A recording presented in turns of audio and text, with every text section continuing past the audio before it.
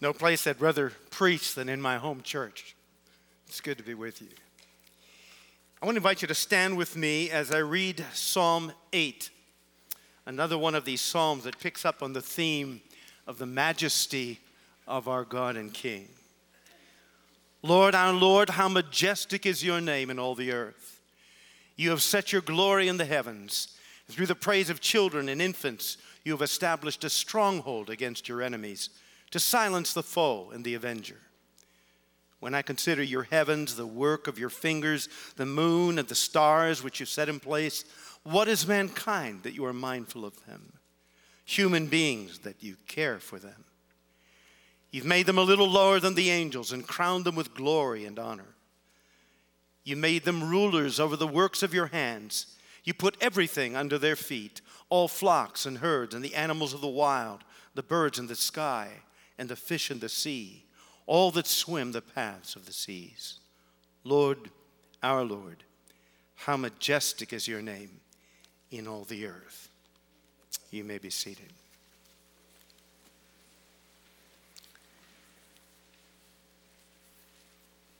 Our text for this morning, like the passage read earlier, Psalm 93, opens with a declaration of God's majesty. My purpose this morning is not, as it would usually be, my purpose is not to exegete either of these passages, but rather to investigate with you the meaning of the word majesty and consider what this word has to tell us about our God. Most of us are aware that the psalmist frequently refers to the God of Scripture as majestic or as majesty. But he's far from the only writer of Scripture to practice this. Moses, Job, Isaiah, Ezekiel, Daniel, Micah, and Zephaniah in the Old Testament, Zechariah in the Old Testament, and Peter and Paul in the New, all alike refer to his majesty, and the writer of Hebrews actually calls him the majesty on high. For some years now, I've been curious about the exact meaning of this word. Like many of you, I've had a general sense, a kind of a gut feeling about its meaning based on the way in which it's used in Scriptures. But if you'd asked me exactly what the writers of Scripture intended to communicate about the character of our God when they used this word, I would have had a hard time answering your question. After all, it is not exactly a word that's commonly used in our daily conversation, nor do we often see it in print unless we're reading in the Scriptures.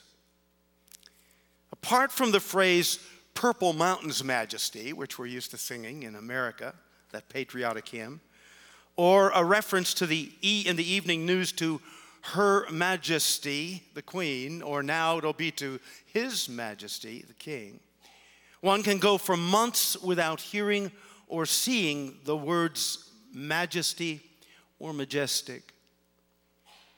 In this sense, the word majesty is like several others which have fallen out of common use. Words like glorious, dominion, providential, or the word splendor, which, by the way, often appears in Scripture in conjunction with the word majesty.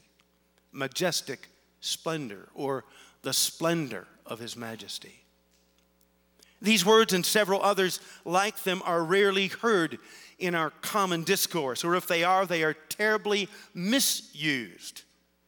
I remember several years ago I was in a restaurant, picked up the menu, and they were advertising awesome onion blossoms. I remember again a few years ago being in another restaurant and handed a menu that talked about and invited us to order glorious hamburgers. And without thinking, I announced in a voice much too loud for a restaurant, "Oh no, you don't eat things that are glorious, you bow down and worship them." Hamburgers aren't glorious. God is glorious. Why am I telling you this? Because majesty is one of those words that is seldom used in our culture, and when it is used, it is nearly always used in a manner which greatly reduces the height and depth of its true meaning. An etymological study of the word, a study in its origins, will take us back to the Latin. majestas, which means simply great or greatness. The Hebrew, on the other hand, gives us several words which are brought over into the English translations by this word majesty or majestic. But the Hebrew word most often translated into the English by our word majestic is the word adir, a common word used in everyday conversation to refer to persons or things that possessed a quality of greatness. And so too, the New Testament word translated majesty or majestic in our English Bible is a common word, megas, simply meaning greatness or dignity. And this being the case, we find the very same word we translate as majesty being used in Scripture and elsewhere to describe such ordinary things as thunder, or trees, mountains, rivers, virtually any aspect of God's creation, but also the dignity and the honor of men of position. For instance, Scripture speaks of King David's majesty. Foreign kings are referred to as majesties. For instance, Esther refers to Xerxes as your majesty.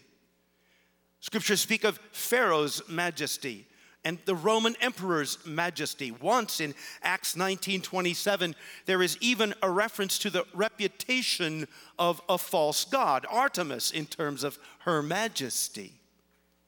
On another occasion, in Job 40, verse 10, it's used by God to refer to the greatness of a man, Job, when God says to him, we'll look at this a little bit later, adorn yourself in your majesty and show me what you got, Job.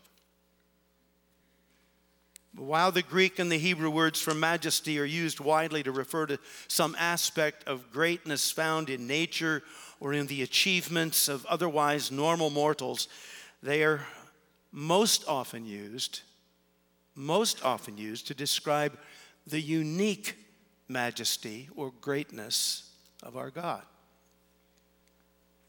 Far from being just one more word intended to suggest a certain level of excellence or native ability, the word majesty, when used in reference to God, says J.I. Packer, is always an invitation to worship.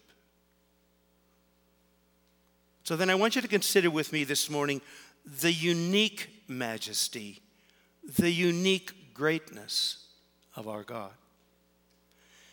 Let me say at the outset of this consideration that the subject before us is truly inexhaustible. If we had all time and eternity and the mind of geniuses, we couldn't begin to fathom, let alone communicate, the majesty, the greatness of our God. But we still do well to consider this matter, nonetheless, since Scripture calls upon us to do so repeatedly, and because the people of God down through the ages have made it their habit and their practice to consider again and again the majesty, the greatness of our God. So then, while what I have to offer on this theme this morning must of necessity fall far short of the complete truth concerning God's majesty, it's my prayer that God will be honored by our efforts to grasp something of his majestic person. Consider first that unlike the greatness of men, God's greatness is incomparable. When we speak of the greatness of men, we are always speaking in comparative terms, aren't we? We argue with one another over who was the greatest golfer, who was the greatest football player, inventor, humanitarian. We keep records to prove who was the greatest. We honor the greatest among us. We have things called Ripley's Believe It or Not, which tell us who once stuffed the most ping pong balls in his or her mouth. The greatest at that. We have things like the Guinness Book of World Records, which again records all kinds of things. The world's largest pizza and the person that ate it, or the people that ate it, I hope.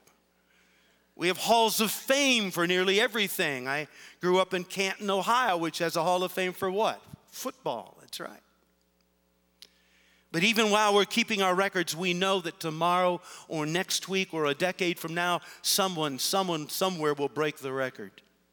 Someone will be taller or prettier or have a higher IQ or whatever. Again, even the collective power and majesty of the nations is nothing compared to him. In Isaiah 40 we read, "With whom then will you compare me? Don't you know? Haven't you heard? Don't you have any understanding? To whom will you compare me?" The point that is unlike the greatness of men and nations, unlike the greatness of creation itself, his greatness is incomparable. Second, consider that unlike the greatness of men, his greatness, his majesty, spans every aspect of his person. Everything that has to do with him is majestic. Interestingly, even the 30 pieces of silver paid for our Lord's betrayal is referred to in Scripture as that majestic price. Why? Because it has to do with him. Every aspect of his being, everything about him is great, majestic. Now, few of us, very few of us, are truly great at anything, right? In fact, we're only good at a very few things. Even the most gifted and accomplished among us, those who are triple threat athletes or cross-disciplinary geniuses, are mere savants when compared with him. We excel at one or two things at best, but in 1,000 other areas we fumble and stumble through life like little children. The brightest and the best of us are forced from time to time to own our deficiencies and weaknesses, and the rest of us spend our entire lifetime demonstrating just how limited and frail and imperfect we are. Truth be told, the list of our limitations and imperfections is much longer than the list of things at which we are good, and the list of things at which we are great is for most of us non-existent. Some years ago, I was pastoring at a church as part of a team, and I remember that one of my responsibilities was to oversee the youth and the college age group in the church. And they had taken to calling me Marty Mouth. A friend was visiting the church. He said, "Why in the world do they call you Marty Mouth?" I said, "Well, it's because the teens in this church have seen me fumble my way through so many other activities, they have concluded that the only part of my anatomy which works is my mouth." A few years later, I was pastoring at another church. And when it came time to leave that church, they presented me with a gift. They presented me with a toolbox. Well, not really a toolbox. They presented me with tools. They said, "We wanted to give this to you because we knew it was the one thing you didn't have. And because we knew you didn't have it and wouldn't know what to do with it, we had it made into a plaque. And they'd had all these things soldered together so I could take it home and hang it on a wall."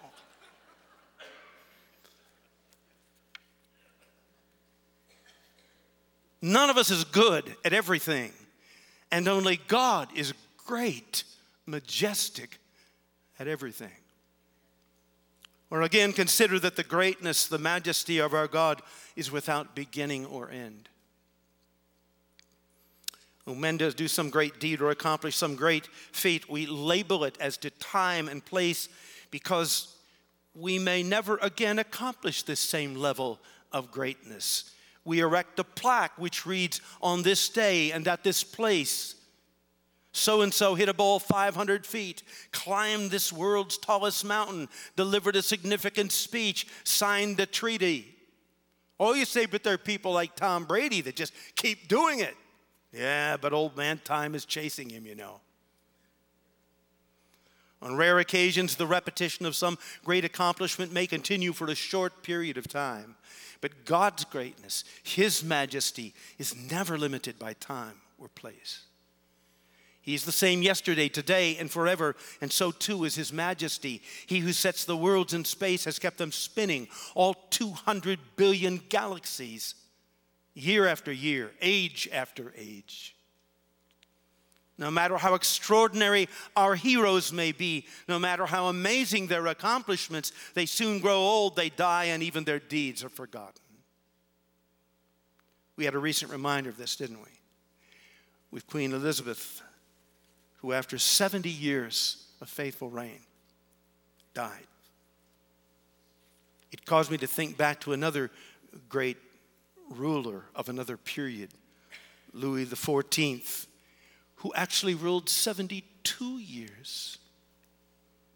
Some of you know the story of how he had decided how his funeral would be handled, and he had determined it would be a massive crowd at a great cathedral, and the preacher would stand, and all the lights in the facility would be put out except for one large candle that would be above his coffin. And so they set it up like that, and the pastor came out, and there was this one light, and before he said anything, he reached down and extinguished it and said to the people, "Only God is great."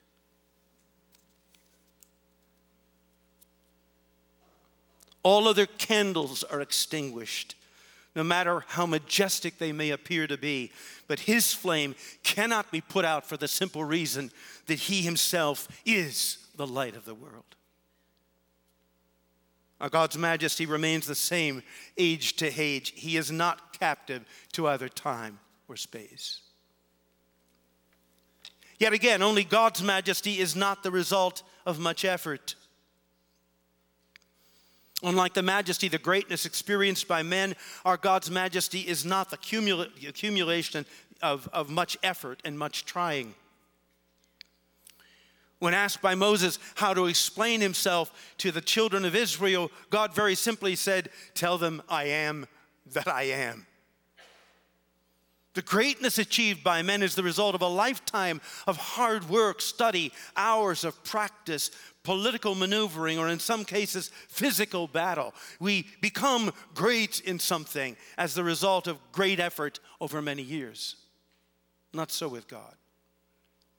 His greatness is not the result of much trying, but is rather built into the very fiber of his eternal and sovereign being. His majesty is but an expression of his being. Finally, only his majesty will one day be acknowledged by every man, woman, and child, every king, every queen, every potentate who ever lived. It's only been a few weeks since we witnessed via TV, for most of us, the millions who lined the streets in London to pay tribute to the late Queen Elizabeth. Throngs of men and women waiting in line for hours, some of them for days, to pay tribute to her. And yet, as loved as Queen Elizabeth was, her majesty hardly covered the earth, not even for the 70 years of her reign. And even she was quick to admit this. Among the tributes written in the aftermath of Queen Elizabeth's death was this one written by a member of the press and an acquaintance of the Queen, Karl Lafferton. He writes, "As a constitutional monarch, the nature of Queen Elizabeth II's role dictated that she not offer opinions. No one knew which political party she supported, or which was her favorite of the 15 prime ministers who served under her reign, or whether she was pro-Brexit or pro-Remain. So it's significant that in her 70-year reign, she only once wrote a foreword to a book. The book was published by the Bible Society for her 90th birthday celebration in the year 2016, and it was titled The Queen and the King She Serves." Lafferton writes, "Her Majesty always knew she had a sovereign and that he loved her, died for her, had forgiven her, and now called her to a life of loving service in response." He goes on to say, "She may have been a queen, but she saw herself first and foremost as the subject of the king. She once said, 'Billions of people follow Christ's teachings and find in him the guiding light for their lives, and I am one of them.'" In Revelation 5:13, the Apostle John speaks of a day when every creature in heaven and on earth and under the earth and on the sea and all that dwell within them will proclaim to him who sits on the throne and to the Lamb to be praise and honor and glory and power forever and ever. And no political leader or dictator or queen or king, no one who while on this earth was considered to be great, will be absent on that day, and everyone will proclaim his majesty, and all alike will bow before him.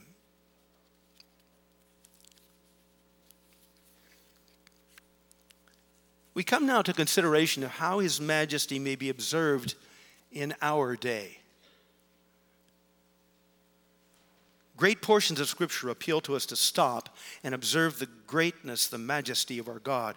From the historical books of the Old Testament to the writings of the Psalms to the anthems of praise and exaltation recorded in the book of Revelation. The invitation, the command to stop and behold the majesty of our God and King appears over and over again in Scripture. But perhaps no one passage speaks to this theme more comprehensively than that found in the 40th chapter of the book of Isaiah. Confronted by difficult days, becoming increasingly despondent, the people of God desperately needed a new vision of their God and his unparalleled greatness. And may I suggest to you that the church of the living God needs just such a new vision of our God today. We live in frightening days, don't we? We live in time of worldwide inflation, and what's the new word coming out now? Triple-demic. It's a season of threats of dirty bombs and nuclear weapons. We're watching China's rise to power. We have no idea what North Korea might do with their nuclear power. Iran is rapidly flexing her muscles. We read about global warming, and we're told that it's now moving at a speed that we never anticipated. And here at home, there's anarchy in the streets of our cities. Did you ever think you wouldn't want to go into Chicago simply because of what's going on there now? A period of political polarization threatening to tear apart our democracy. Corruption at the highest levels of government and the lowest levels. A season when homosexuality, abortion, the legalization of drugs, and pornography are considered by most people to be values, things to be highly valued. And like the people of Isaiah's day, the people of God today need a clear reminder that our God is still a great, a majestic God, and he's still in charge of all that we see about us.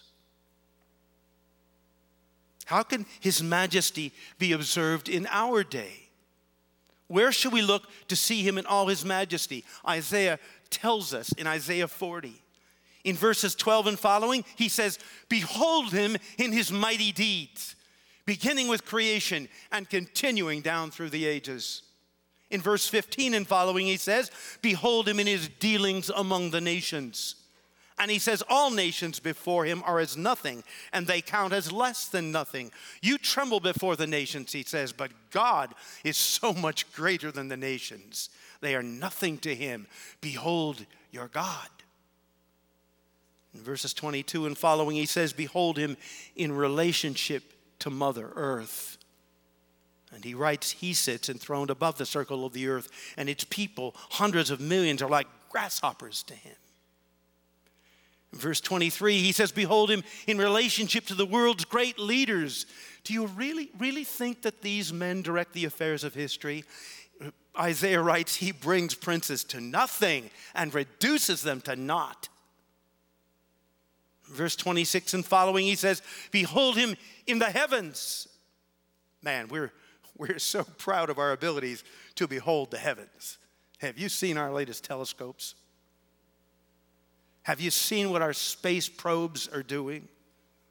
We have most recently observed out there somewhere in space, in time long past, we have observed the birth of a galaxy. Boy, are we something special? We now know that there are at least 200 billion galaxies in the skies. We behold these things and congratulate ourselves for doing so. But for all this, we fail to behold Him, the majestic King who created and sustains it all. Lift up your eyes and look to the heavens, says Isaiah, and ask yourself, who created all these things? In just a few days, we'll go to the polls to vote for people who promise to move earth and sky and make everything as it ought to be if we'll just elect them. And as I listen to their campaign commercials and as I reflect on all the many promises our national and world-class leaders make, I'm reminded of God's exchange with a man named Job. Having meticulously, carefully recited the wonders of His might and His majesty, he turns to Job and says, in effect, now it's your turn, Job. Put on your big boy pants. You say, I never read that in my translation. Well, you know, it's an interesting thing, but when the scriptures talk about God's majesty, it often uses a phrase, God robed Himself in the splendor of His majesty. And that's what God's been doing in these chapters in Job leading up to this moment. And now He turns to Job and He says to him, in effect, Job, now you put on your big boy pants. You adorn yourself with your majesty, your greatness. That's the word He uses. You adorn yourself with your majesty, Job, your greatness. And you show me what you've got. I can almost hear God issuing the same challenge to our local, our state, our national, and our international leaders today. Men and women with prestigious titles and degrees, big bank accounts, and even bigger egos. But no clue as to how to resolve the problems we're facing in our age. Isaiah 40:25, God says, to whom will you compare me? What leader, what nation, what power, what wisdom, what justice, what political agenda will you compare me with? Where should we look to see God's majesty in our age? I'm reminded of a story I heard some years ago, a story about a grandfather and his little boy who were out fishing in a little brook. It was a gorgeous day, a beautiful day. They were enjoying it, and Granddad was singing some of the old hymns from his days as a child, and the little boy looked at him at one point and he said, Granddaddy, have you ever seen God? Probably figured his granddaddy was old enough to have seen Him. And the grandfather said to him, son, it's getting so that's all I can see. As I reflected on the grandfather's words, I was reminded that seeing God's majesty in the world around us is less a matter of looking in the right places than it is of looking through eyes of faith. Once again, it was Isaiah, this time in chapter 26 and verse 10, says, when grace is shown to the wicked, the unbelievers, they don't learn. They don't see it. And they don't regard the majesty, there it is, the majesty of the Lord. Oh, they see all right, that is with their physical eyes, but they don't behold, and they don't understand, and they don't comprehend what their eyes see. Why? Because they look through unbelieving eyes, through eyes that cannot or will not see the majesty of God at work in all of life.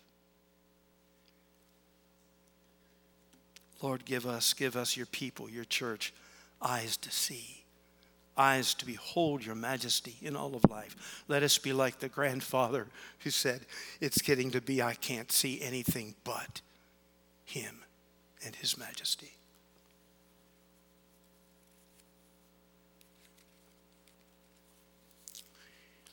All that we've considered thus far brings us to one final observation, which is this.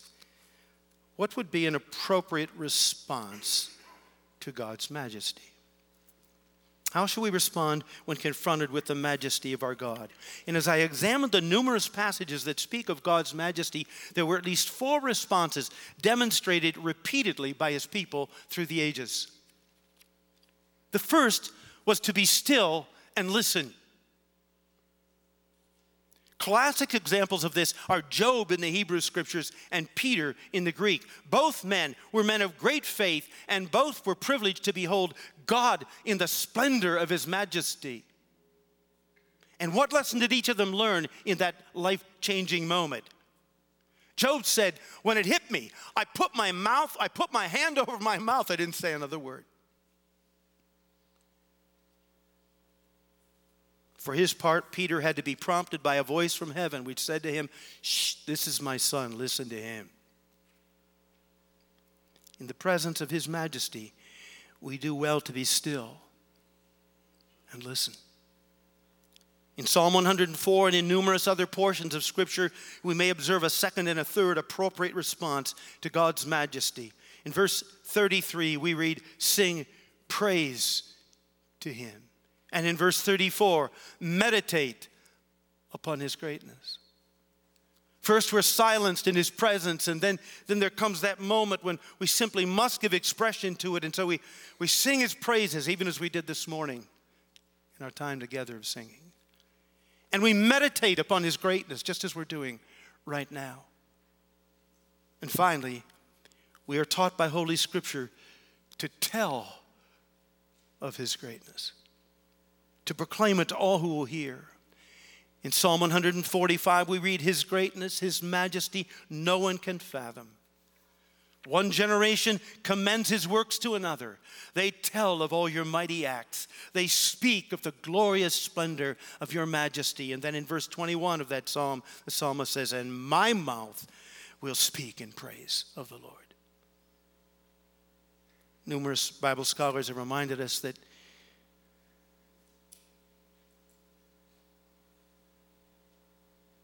we tell of his majesty not because we can in any sense increase his greatness by doing so, but because we desire to add to his reputation among the nations.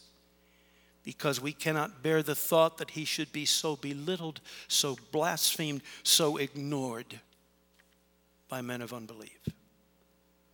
These then are the appropriate responses of God's people to the majesty of our great God and Savior.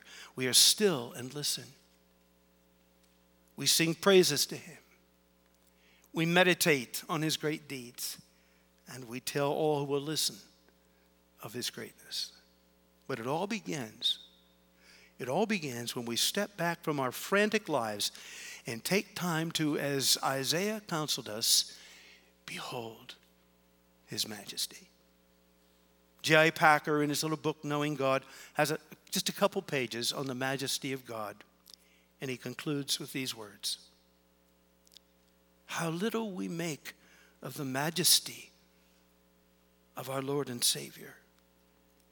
The need for us is to wait upon the Lord in meditations of his majesty till we find our strength renewed through the writing of these things upon our hearts. Behold your God. Behold his majesty.